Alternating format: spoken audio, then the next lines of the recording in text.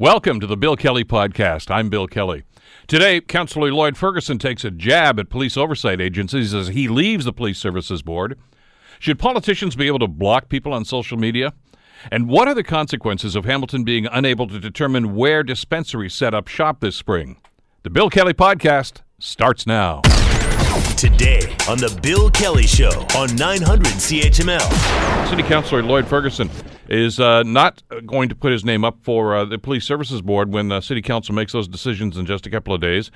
But he's got some things to say about the process, and we wanted to bring him on to talk about the last 4 years when he's held that position. Lloyd, of course, is the City Councillor for Ancaster, recently re-elected, and he joins us here on the Bill Kelly Show. Good morning, Lloyd. How are you doing today? Good morning, Bill. I'm doing fine, thank you. Good. Give us a little background on your decision not to seek the appointment to the board, first of all. Well, I struggled with it for quite a while. I enjoyed the work there. I enjoyed working with the senior command. I enjoyed making a difference, and I'll talk about that in a minute, some of the legacies I'll leave behind. But I had a conversation with I have 3 daughters, and, of course, they lost their mom a year and a half ago. Mm-hmm. And they're very concerned about me looking after myself. And I keep... I know your daughter's not in the 30s yet, but it's interesting. When they get to their 30s, they think the roles shift, and they look after me. I don't look after them. And so they've been pushing me pretty hard to get some stress off my life. And, my brother ended up with a very serious stroke and is permanently disabled now as a result of that back in 2005. And so they've been pushing me a long while to step back a touch. I'm never going to do nothing. My personality won't let it. As my doctor says, it would be more stressful for me to do nothing than to be busy. But let me ask you, on that point, though. Let me ask you: were those discussions that you had with your family a factor? Because you were hedging your bets as to whether or not you were even going to run for re-election a few months ago. Yeah, they were. Yes, they were. I struggled with that for a while too. I eventually decided to do it.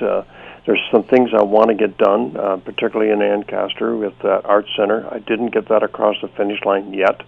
I want to do that. I want to get Southcote Road urbanized. And quite frankly, public works is interesting. I mean, so is the Conservation Authority. As you get older, nature seems more important to you. And I really enjoy the HCA. I've been on their board for the last 4 years, but I may want to take more of a leadership role in that. I'm going to give that some serious consideration as the committees roll out.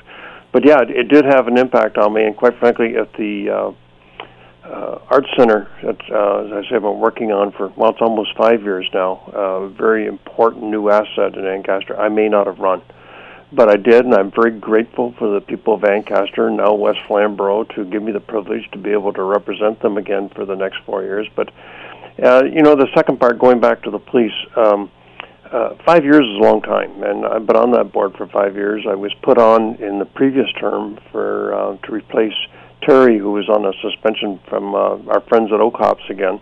And from there, I progressed to chair after Bernie passed away. And so I've had anywhere from, I don't know the exact dates, but 4 to 5 years now on the board and as chair, and which is a big responsibility, but I enjoy that responsibility. So the first reason was I just wanted to get a little stress off my life and appease my daughters that I'm trying to do that because they think I take on way too much.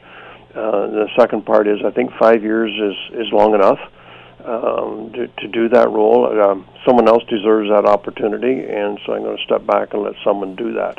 All right, when you look back on these 5 years, it's been a roller coaster. I mean, there have been some highs, but there have been some lows, and it was rather tumultuous from time to time. Now that you are freed from the shackles of the restrictions that all these boards that we're going to talk about in a second put on you, why were things so crazy during this particular time? Well, everybody looks over your shoulders in that board, and we're muzzled from speaking out. Due to the rules in the Police Services Act, particularly about something that's under investigation. And, of course, the poster child for me was Constable Pfeiffer, who had a complaint filed against him by a former counselor, and he'll be a former counselor in December 3rd when the new council is sworn in. And so Office of the Independent Police Review Director received the complaint, but they left that poor officer in a cloud, him and his family, and under suspicion for 2 years. And that was unconscionable in my mind. And I got myself in pretty deep glue with Ontario Civilian Police Yeah, Commission. there's something you said on this show. On your show, where, I think I was pretty clear in your show. I says, I can't talk about the investigation because I'm muzzled from that. But I thought it was important. Not enough people, in my view, have the frontline officers back. They're left out there all by themselves. And the police chief has to step back when these complaints are filed, and the police review director engages. He can't do anything. So I thought it was critical, and I actually thought it through before I said it to you on air, that I felt that officer was just doing his job. And it turns out that's exactly what was decided. Once the decision came down, they said that the complaint was not validated, and he was doing what he was supposed to do. He thought he saw someone that could be in distress and simply asked him, "Are you okay?" And I think it was important for me as a board chair, and I now that I'm unshackled, as you say, I remember going to the hearing on that, and you're in the room with 4 lawyers, and they said, "Why did you do that?" And I said, I thought it was important that the board chair have the frontline officers back. And, they argued with me, that's not your job. He says, that's the job of their union. And so I put the question to him, are you a member of a union? And he didn't really answer me, but I believe he is because he's with the Attorney General's office. And I said, I'm sure that if someone filed a complaint against you, that your union would step in behind you and hire you the legal support you need. But wouldn't you feel a lot better if your board chair supported you by saying you were just doing your job? And he said no, and I told him, quite frankly, I didn't believe him. And it's difficult now being a police officer. The provincial government, the former provincial government, took away their right to stop and talk to people. They have to, if they see a suspicious person now, and they walk up to them, and the first thing they got to say to them is, "You can walk away if you want to." Well, now the bad guys feel good about carrying guns again because they just walk away. Good people stop and talk to the officer, but it's the bad guys that we're trying to collect identifiable information on in case there's something that happens. I've often said that if someone's walking down a street in Ancaster, a suspicious-looking person, and police officers are trained what to look for in a suspicious person, I fully expect that officer at 2:30 in the morning, somebody's carrying a crowbar, to stop and talk to him and ask him, "What are you doing here?" They can't do that now because they got to say, "If you want to walk away, you can," and they do. Well, you pointed out that there's an acronym that is used in the street jargon, FIDO. Yeah, FIDO. Forget it. Drive on. And I was also very concerned with that, with Constable Pfeiffer, with that complaint being against him and taking so long. 2 years is ridiculous to adjudicate that other officers are thinking to themselves, no, the chief absolutely denies it, but he has to. He can't say the police officers aren't doing their job. But I'm saying subconsciously, they got to be thinking, I'm not going to stop and talk to this person because I could end up with the same complaint against me. So FIDO kicks in. Forget it. Drive on. Well, let me ask you about that. From your 5 years' experience, Lloyd, there's 2 elements to this. First of all, do these boards too easily suspend people for complaints that are heard? I mean, is there an investigation before they make that move? And secondly, let's talk about the length of time, because the Pfeiffer incident is only one of many that you experienced as police board chair, where there were delays upon delays upon delays about officers' behavior in the line of duty, and it just seemed to take forever. And that's bad for the families that are infected. It's bad for the officers and for the officers' family. It's certainly for the police service. Well, let's go to the Levy Just Newitz complaint, where it was alleged that somebody said something during a lunch break that was offensive to a Polish person, and then it became very political because he went public with it, and a couple of members of council tried to engage in it publicly, so the board decided, look, let's just send this off to Ontario Civilian Police Commission, let them adjudicate this. Well, they took 8 months, and the thing turned into a gong show. And I said to myself, I'm never going to send nothing through to OCOPS again because it just takes so long. And at the end of the day, they didn't do anything anyway. Nothing happened. But and there were a couple of incidents where police discharged firearms and people were killed. These things seem to go on forever. Well, that's the SIU. Yeah. As a board member, we don't engage with the SIU. They investigate incidents where police are involved and someone gets hurt. And they eventually get to you, but they take an awful long time to get there. Therefore, these officers have had this black cloud over their head. And I'm not alone in this. There was Justice Turlick who was engaged by the government to review what's called the COI legislation, or Collection of Identifiable Information. And he was critical, too. He says all three oversight agencies take too long, but it's not fixed. And it's frustrating. No, the previous government says they were going to do some modifications to the legislation. I don't think it's any better. It may even be worse. Well, what they did, they were ready to go with some amendments to the Police Services Act. For example, I know I'm going to switch gears on you a bit here, but they were going to fix the suspension without pay thing. And so when, we had an officer that was recently convicted, and it took 6 years to get it adjudicated, but in the meantime, he's collecting full salary. And Chief DeCare started this process that an officer the chief should be able, on extenuating circumstances, to suspend without pay, and then get fully reinstated if, in fact, they're cleared. And so the former government was prepared to move ahead with these amendments to the Police Services Act, but when the new one came in, they put the whole thing in a drawer. So nothing's happening in that area yet. But let me ask you, because obviously there are going to be two new counselors on the Police Services Board now, because Councillor Whitehead has also indicated that he is not going to put his name up again. So whoever they are, they're probably going to say, look, Lloyd, you were there, give me some advice on this. Well, if they're smart, they will, because you always want to get advice and learn. Is the job of the Police Services Board to, as you say, have the backs of the police and support police services, or is it to be their critic? Well, it depends. Clearly, there's clearly a debate going on right now about that. Well, so if someone is taking money from a drug dealer to tip them off when they're going to raid, then they shouldn't have their back. But if someone stops to ask someone if they're okay, we should have their back. So the answer to that, Bill, is it depends. But we're muzzled. We're not permitted to do that under the PSA for anything that's under investigation. And I get it. If there's a homicide somewhere in the city that in the Bosma, I'm going to keep going back to poster childs, but the Bosma was a poster child. There was a tragic situation where somebody's trying to sell their car, and he gets murdered and leaves behind a young girl and a lovely wife. And the media were all over us to get information on that, how it was progressing. But we absolutely did not say a thing. But it all got rolled out at the trial, all in chronological order, all in very clearly laid it out what the investigation revealed. That it makes sense, because you don't want the bad guys or the defense lawyers to know what you're doing or what you're finding, because they can go and cover up some evidence. So something like that does need to be protected and not released until the investigation is complete, and it will always get fully laid out and disclosed to the public, either at an inquest or in a trial. But these complaints, they're the ones that are taking so long, and so it muzzles the board. We can't speak about it. We can't speak about anything that's under review by these agencies. But I did make that one mistake by saying on your show that, he was just doing his job, in my view, and I got a 2-week suspension over it. There's the discussion that seems to be happening here, and again, this is probably highlighted by a number of the incidents that you've just brought up here, is there's a distrust in some circles here in this community for police services and for individual officers.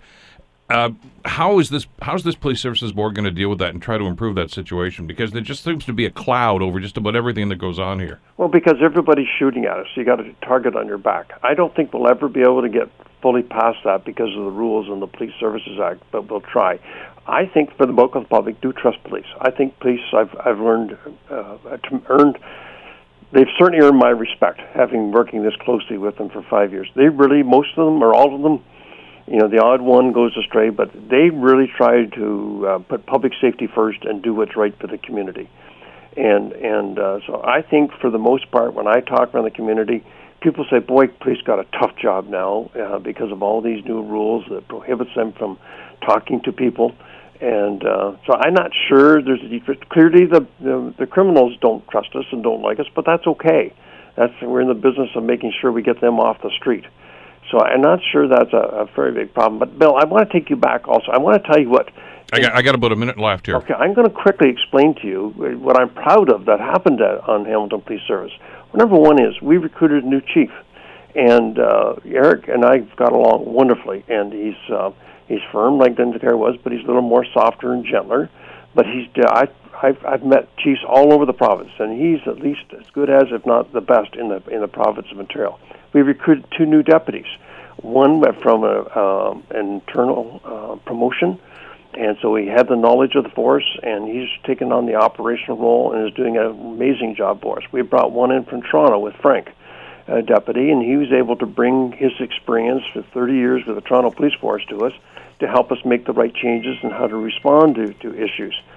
We put in place, and by the way, both of those are very capable successors to Eric should he ever decide to retire. And that's important that a board have a succession plan, and we have 2 people ready to go.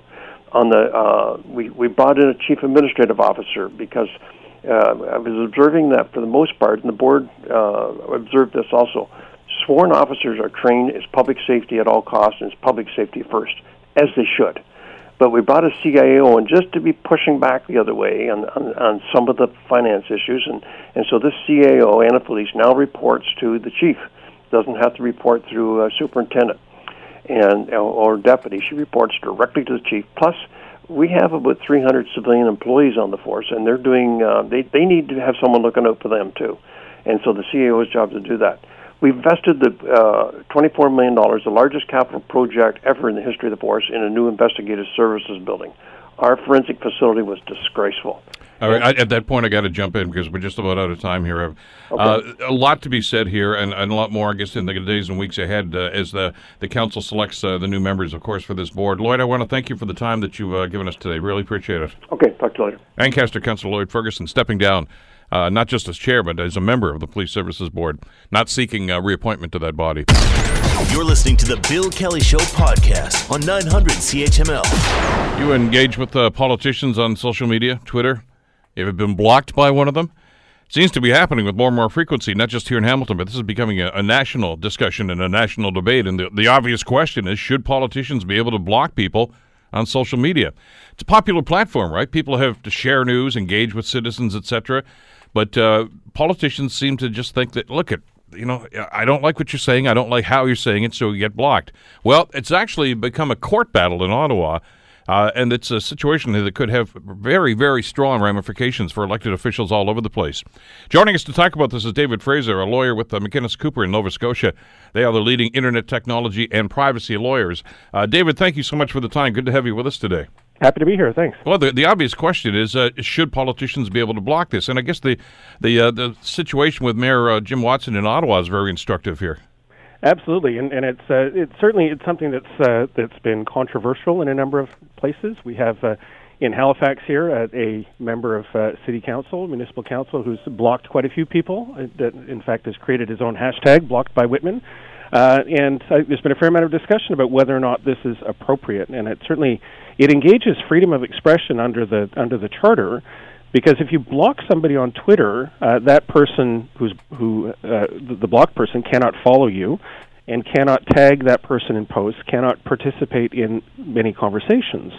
And so the question comes down to whether the Charter applies, because the Charter only applies to government actors or public actors. And so is the account a personal account, which is what Jim Watson initially claimed before this whole thing was settled, or is it in fact an official vehicle through which important public policy announcements are made or discussions take place? And governments can't simply block people from participating in important discussions about public policy. But the private-public thing is rather interesting. I remember the story when it broke a few weeks ago, and Mayor Watson's, as you mentioned, defense was, no, this is my private account. But if you're using it to talk about your public job, does that not make it public? In my view, it would. And so I think that the line is relatively bright. If you use it for only posting pictures of your cat or your dog or the muffin you had for breakfast, that's fine. But if you start using it to engage with the public on kind of public business, then it needs to be treated in that way. Or the person needs to kind of stop using it in that way. But as soon as that line is crossed, at least to me, the Charter is engaged, and you can't be shutting people out of the conversation. And as such, then, is it I guess it's not a duty, but a responsibility of that elected official to allow anyone and everyone who wants to comment to comment? And I think that's the simple reality, and that's the reality of social media. Certainly, this is not a question we had to deal with 15 years ago, when communication between politicians and citizens was through more traditional news media. So this has obviously introduced a level of complexity, and it's gotten even more complicated because many of these accounts would have been created by these politicians before they were politicians. And so they certainly were, at that point, completely personal accounts, or they were campaign accounts, and now they're effectively official accounts. And I am sympathetic that certainly often the discussion is not civil, but we've also seen these things happen on official government Facebook pages and other things like that. There's an individual who's an activist for airline passengers' rights who has been blocked by Transport Canada from a number of their social media platforms. And they've said that it's because he's been saying things that are untrue or defamatory on their face. At least they seem to me related to important public policy discussions, and it's inappropriate for them to exclude that person from the conversation. Well, that's the thing that I think a lot of people are concerned about at this stage is when this action of blocking somebody has happened. It's the individual. It's in other words, if I block somebody, I'm the one that's making the value judgment as to whether or not what they're saying is offensive. Well, that's right, but you're also having spillover effects. So you could mute somebody on Twitter, for example, so that you, as the account holder, don't see what that other person does or says in relation to your account. So you don't get the notifications and things like that. That's fine. Politicians don't have a legal obligation under the Charter to listen to what everybody says, but they do have a legal obligation to not shut people up. I mean, as you say, with old technology, it would for the elected official it'd be simple to say, I'm not going to return that phone call. I don't want to engage in that person. But with the social media, the advent of social media, I guess that gate's wide open now. That's right. It has the effect, at least in principle, of, for example, removing somebody from a public meeting because you don't like what they say, and that's not appropriate. So are there guidelines? I mean, the problem we seem to have with an awful lot of the usage or maybe abuse of social media is there doesn't seem to be any guidelines. There doesn't seem much of protocol. You kind of make it up as you go along.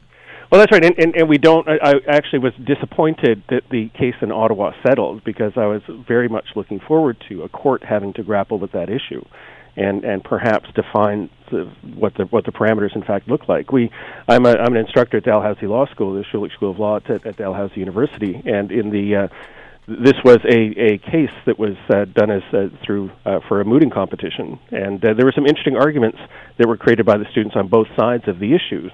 And ultimately, it's not going to be resolved until it gets in front of a judge, which is also an expensive, laborious process. But certainly, I think that politicians, when they enter office, should be given some guidance, some well-informed guidance on what they should be doing with social media, not just with respect to best practices and not doing ridiculous things like have been alleged about one particular Tory politician recently, but also on how to engage and how not to violate the charter rights of individuals who are looking to engage with them on the platform. Yeah, that obviously the discussions happened last week after the revelations about Tony Clement. But it's basically you're on your own. I mean, you make up your own rules. You're the elected official.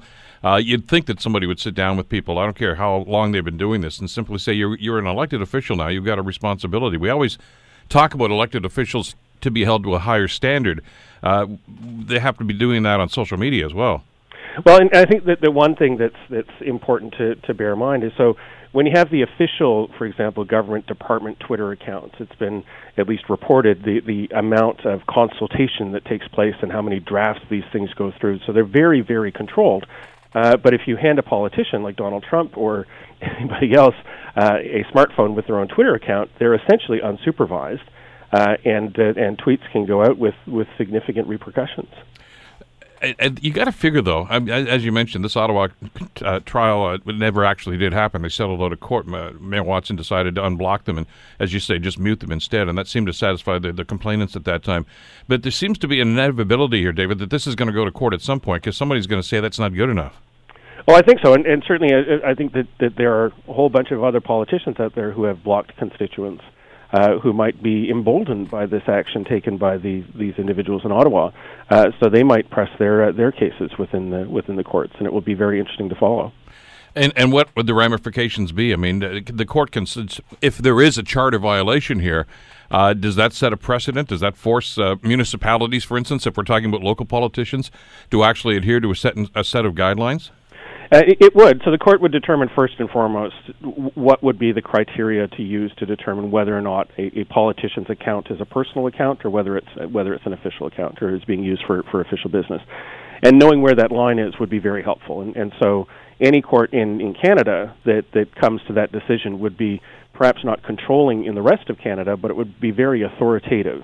And then the next question would be, does it in fact violate freedom of expression rights of the individuals who are blocked? And if the answer to that is yes, and then the question would be, what is the remedy? And at least under the Charter, for charter remedies, courts are given a fair amount of latitude, and it would likely be in order to unblock those individuals and to not block people from those accounts. And certainly that defining where those lines are would be very helpful, and would hopefully lead to a whole bunch of unblocking by politicians, or would lead to politicians getting off social media, not using it in that way, which would be unfortunate. So, as I said, 15, 20 years ago, all communications were extremely controlled and went through the PR department or the communications department.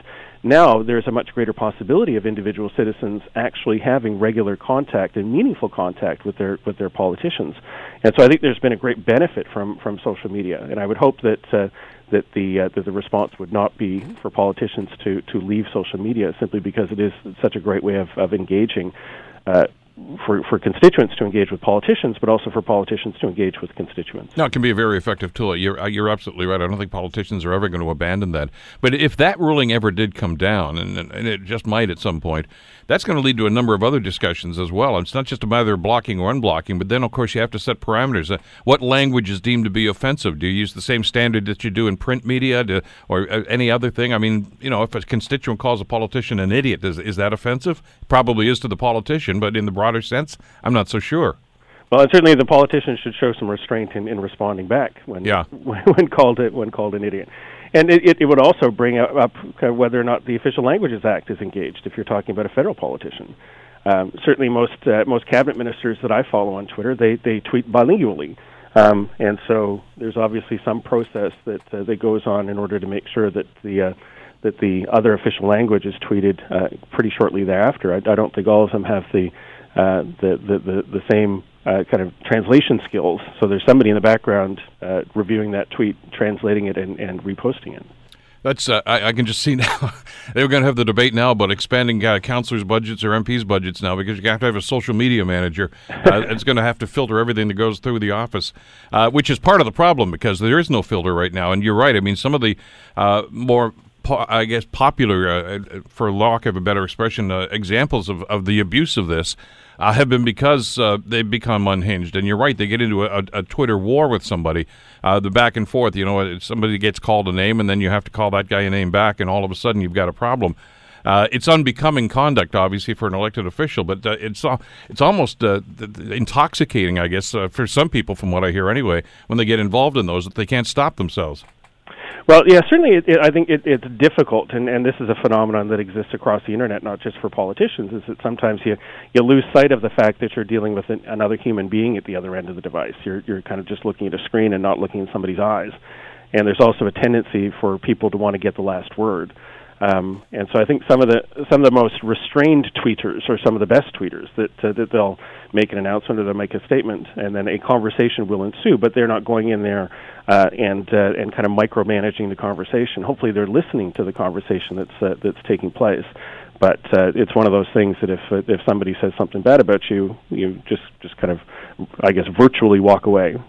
Well, there's an expression that gets used an awful lot, I guess, when you want to end a debate. It's, okay, I guess we're just going to have to agree to disagree. I've never seen that on social media. They said, no, keep it coming. Let's go. We want to get down here. That is in fact, relatively rare. So it's obviously it's something that's going to have to be controlled. You'd like to think, though, that municipalities or even individual politicians would be a little more proactive about this and maybe at least self-regulate and talk about, what they can and cannot do when it comes to blocking. Yeah, and I would hope that there would be training and guidelines and not not heavy-handed management. I wouldn't want to have a situation where, for example, municipal politicians would have to go through the municipality's communications office in order to tweet. So that just takes us back to 20 years ago. Yeah. And so they do need to be able to engage in a meaningful way. And I appreciate the way that many of the politicians, particularly kind of local politicians around here, are active on Facebook and are active on Twitter and do engage in meaningful discussion, that they might shy away from some of the debate that gets a little bit heated from time to time. But they're certainly engaged in discussion online. And if that had to go through some comms professional or PR professional, all that would become laggy to begin with, because you'd have to add on a significant amount of time, which ruins the spontaneity of the conversation. But it would also probably really water down the conversation and discussion that's taking place. So ultimately, while there's a much bigger debate going on about the role of social media in politics related to election interference and things like that, and advertising targeting, I think in this particular area of our discussion, it's ultimately a significant benefit for citizens and politicians to be much more closely connected. Well, in many cases, it's the only way they can stay connected and get engaged in it. Not everybody can go to a city hall meeting, for instance, and have delegation status and have their 5 minutes worth, but they can just go on Twitter and explain how they feel about whatever the issue might be. That's right, absolutely. Now there may be some disadvantage for a number of people in our society who, for example, don't have ready access to the internet or don't have smartphones and things like that. Those individuals may effectively be excluded from these important conversations. But for at least those who have the means to engage in the conversation, I don't think that they should be excluded from it, even if they continually take contrary positions and might hurt a politician's feelings now and then. Certainly, I think we have always had to expect that our politicians would have relatively thick skins in order to enter the fray of politics.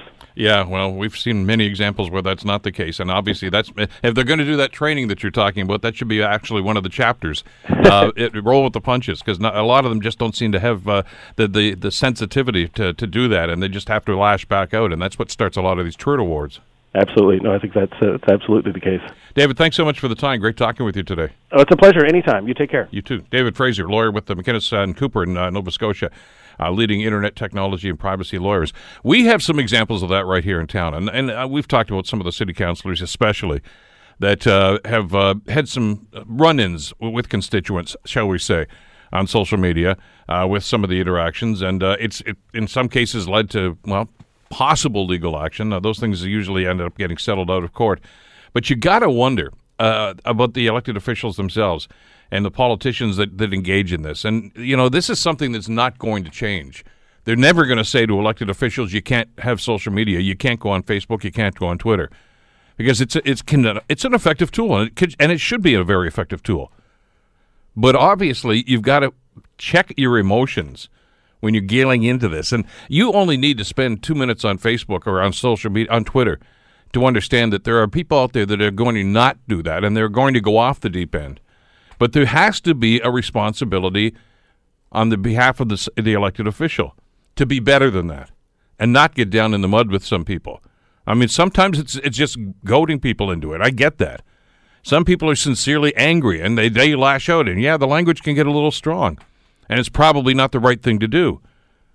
But the problem here is when elected officials decide, well, I'm going to go one better than that. I'm going to go and attack that individual or block that individual.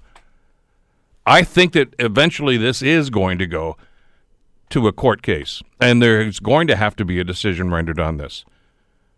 And I got to tell you, I think ultimately they're going to be telling elected officials, whether you be a city councilor, whether you be an MP or an MPP, that you have to watch your back on social media, and you can't block people. It's part of the job. When you put your name up and you run for office, you become a public figure. And as far as I can see, and I think David was just agreeing with us, when you go on social media, it's public. Even if it's a private account, it's public. And you have a responsibility as an elected official, a certain sense of decorum, you'd like to think, not to engage. There's nothing wrong with engaging in a discussion and a debate. But you don't have to carry it on, and that's what a lot of these politicians are doing when they go on social media. Somebody will disagree with them, vehemently in some cases, and they have to get back into it. It's easy enough to say, okay, appreciate your opinion, but I'm off here now. That's it. And move on. But they've got to get, as David Fraser just said, there's always that propensity when you get into a debate on social media to have the last word. And sometimes it's better for an elected official and for somebody else, too, to just walk away. You're listening to the Bill Kelly Show podcast on 900 CHML. Right now, there is another new wrinkle to business, and that's local business, and it was, of course, the legalization of cannabis, which happened back in the middle of October. Well, we know that right now, if you want to buy it legally in Ontario, you have to do it online, but eventually there will be legal stores. They're going to grant licenses. How many? Where are they going to be? What are their hours of operation? Well, the BIAs are concerned about this, as well they should. Joining us to talk about this is Rachel Braithwaite, who is the Executive Director for the Barton Village BIA. Rachel, thank you so much for the time. Good to have you with us today. Thanks, Bill. Good morning. Good to be here. Well, this is an important issue, and you know we need to talk about the impact of business on a situation like this. And I know that as you guys discussed at your meeting, I mean, this is a legal substance now, and eventually it's going to be legal to own these shops if you get a proper license. But you've got some legitimate questions here. Yeah, absolutely. And I think the challenge we have is we're not getting the answers, and people are asking for us to say, do we opt in or opt out? But they're not giving the information we need in order to make an informed decision. So it is a bit of a challenge for sure. And the sand is running out of the hourglass here because you've only got a limited amount of time, meeting the city, to decide whether or not they want to opt in or opt out. I think it's the third week of January. You have to say yay or nay. That's right, exactly. And, you know, there's some challenges because, you know, obviously we need to make an informed decision, and we want to know what regulations are being imposed by the province prior to making that decision. But those regulations still haven't been released, so it is a bit worrying. Well, because let's face it, I know that some communities, Markham comes to mind, have already decided, for instance, in their case, to opt out and say, no, we don't want these things in our community. But how could they do that? Because they don't know any more about it than you do. It's true, but sometimes I can understand them opting out because maybe they want to see other municipalities that opt in to see how it's going and then choose later on to say, okay, now that the wrinkles are all ironed out, we'll opt in. So, you know, I understand why they might make that decision. Now, give me your experience with this. You've got some of these operations. They're technically illegal, but I mean, you know, some of them are still been operating. We know that there have been a large number of these things that have shut down, but my understanding is there's still 40 or 50 of them still open, and some of them in your area. You've talked to some of them, I guess. What kind of reception do you get? It varies, if I'm completely honest with you. So some are wonderful. You know, they're out there to do a legitimate business. Yes, it is still legal, but still they're doing it for the greater good, so to speak, and they know there's a demand out there, and they're trying to fulfill that supply. So those ones I really respect. There are some that unfortunately don't do it as respectfully, let's say, as I would have hoped. You know, they're the ones that typically hide what they're doing. They're not very responsive when you go to introduce yourself, and those ones are not my preferred type.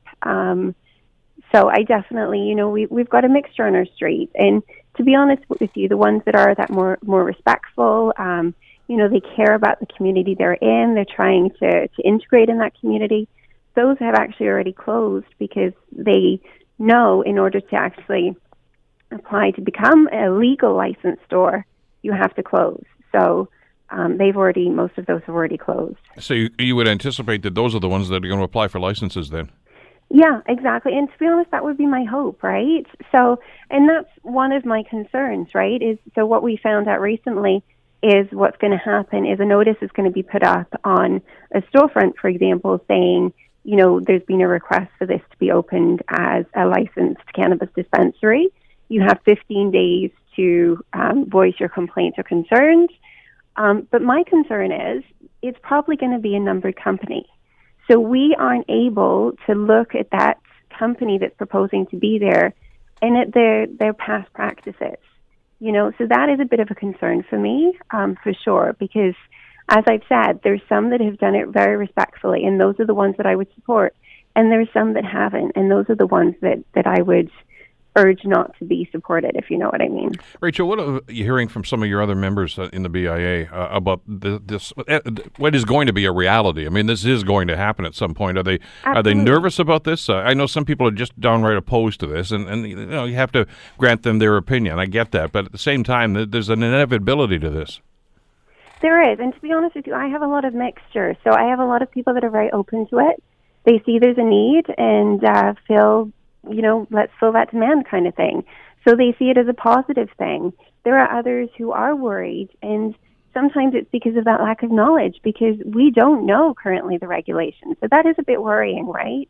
So, I think once more information is released, that will help put minds at ease for sure. I mean, I guess the ultimate, suggestion here is, well, if you knock on somebody's store that runs a variety store or some other specialty store down on Barton Street, would they be comfortable having a shop like this next door to them?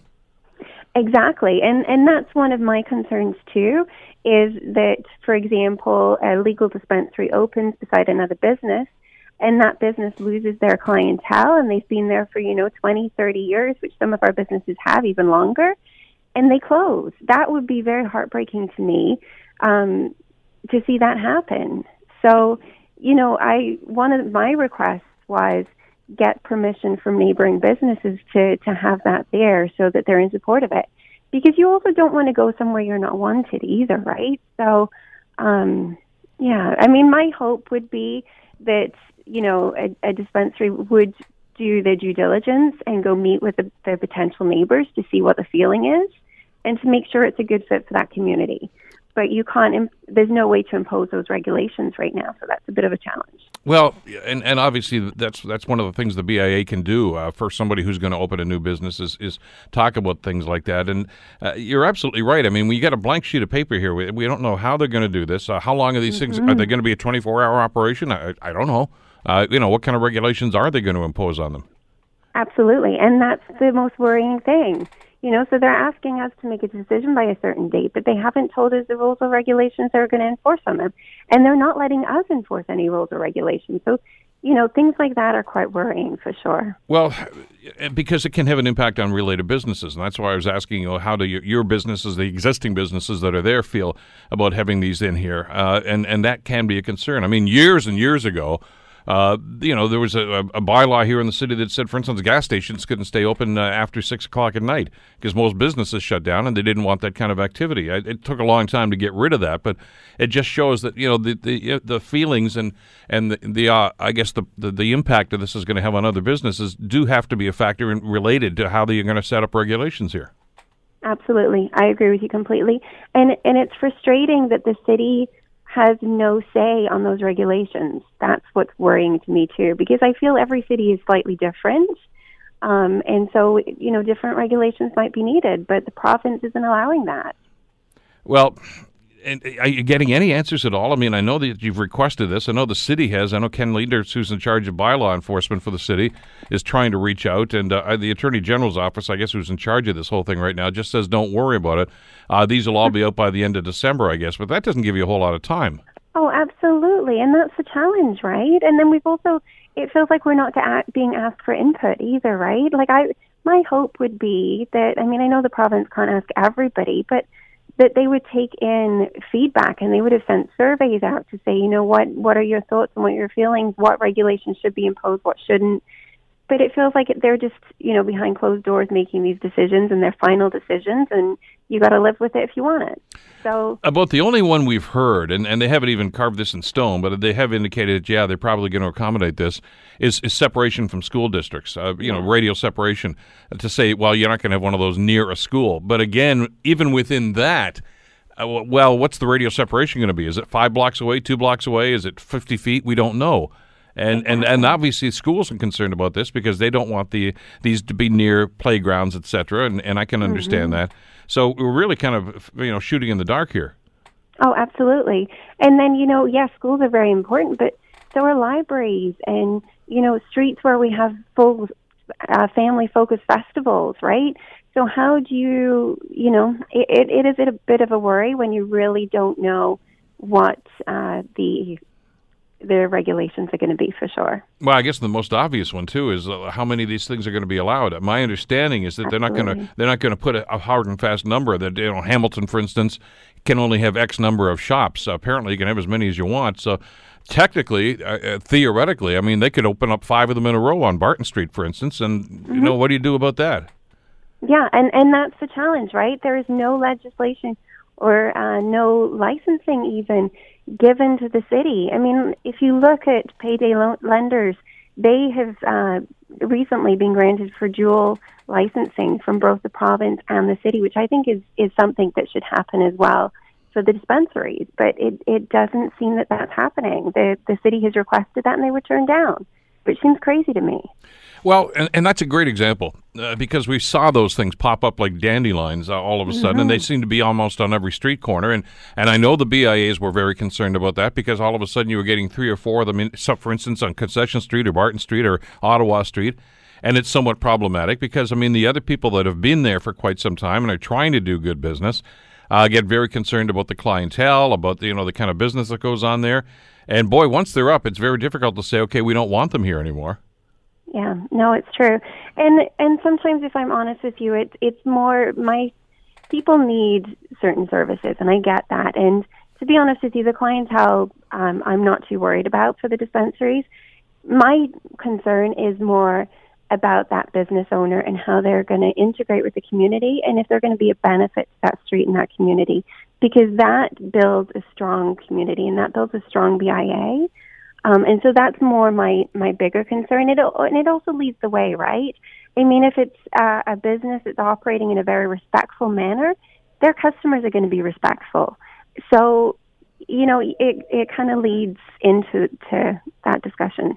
Rachel, how much sway does a BIA have about things like property standards, things of that nature? I mean, not everybody on Barton Street, for instance, or any other one of these areas, these business districts, is a member. Most are, thankfully, and I think they all benefit as a result of that. But every now and then you get a bad apple that doesn't sweep up or has a kind of a crappy-looking storefront, et cetera, like that. And I know that there are city bylaws vis-a-vis property standards, but does the BIA have a little bit of sway there to determine how shops are going to look?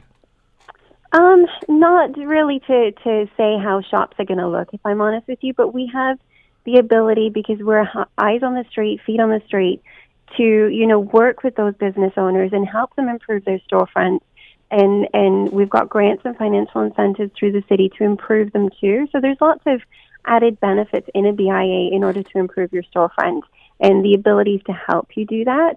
Most BIAs, as included, we hire a beautification assistant as well. So they actually take on the responsibility of sweeping up those sidewalks. So a BIA tends to have the ability to keep those streets a bit cleaner and support the property and business owners to improve the storefronts for sure. And there are, as you mentioned, some municipal programs available too for enhancements, storefront enhancements and things of that nature. Yeah. The other thing too is education, communication and education to know what these businesses are all about and who's actually going to operate these. And I agree with you. I think probably 99.9% of the people that open these shops are going to be very legitimate business folks, and they're in it because they think that there's a need there, and there certainly is. And it's a legal substance that they're selling, just like alcohol or anything else. It just has to be controlled. But then you have to ask yourself the question, okay, what are the criteria for granting a license in the first place? And if you knew all that criteria, I think you'd have a lot more comfort level about the sorts of people that are going to be operating the businesses. Yeah. I mean, at the end of the day, it's knowledge. Knowledge is power, right? And we're not being given that knowledge in order to make an informed decision, which makes us worry. So, I think they're causing unnecessary worry because we shouldn't really, I mean, it's something that's in demand. So it's something that's going to be supplied no matter what. So it kind of makes sense to do it legitimately and in a way that can be somewhat controlled. But right now we're worried because we're not being told how it's going to be controlled or what's going to be allowed. And I don't think that's needed. It's very unfortunate the way it's being handled. Do you think they rushed through this? I do, and I think, unfortunately, it's also a case of lots of differing opinions, which sometimes delays the process, right? Mm-hmm. Because you're not the first one that's brought that up. We've heard that from many circles. Not that this shouldn't be happening, but that you didn't have all the I's dotted and the T's crossed before you did this. Not you, but I mean the government. Exactly. And there's other little things, too, that seem a little bit kind of crazy to me. Like if you're opening a bar, if you're opening most stores, stuff like that, you need to get licensed through the city. And there's certain regulations from the city that are enforced by the city. Whereas with these legal cannabis stores, they're not going to be licensed through the city, so they're not really going to be regulated or enforced as much through the, it's really kind of unfortunate to me that you're going to have to jump through way more hoops to open a bar or a restaurant than you are to open a dispensary, which will bring in a lot more money. So, it's things like that are really unfortunate and seem unfair to some of the other businesses as well. Well, as we said, lots of questions, not enough answers at this stage. Rachel, I hope that you get some clarity on this, and hopefully this will work out. As we mentioned, we've only got a few more weeks for the province to come through on this. Thanks so much for the time today. We'll stay in touch. Absolutely. Thanks, Bill. Take care. Okay. Rachel Braithwaite, of course, Executive Director of the Barton Village BIA, echoing a lot of the sentiments of other BIAs around the city that are very concerned about just what's going to be happening, by whom, and the impact it's going to have. The Bill Kelly Show, weekdays from 9 to noon on 900 CHML. The Bill Kelly Podcast is available on Apple Podcast, Google Podcast, or wherever you get your podcasts from. You can also listen to The Bill Kelly Show weekdays from 9 till noon on 900 CHML. I'm Bill Kelly. Thanks again for listening. And don't forget to subscribe to the podcast. It's free, so you never miss an episode. And make sure that you rate and review.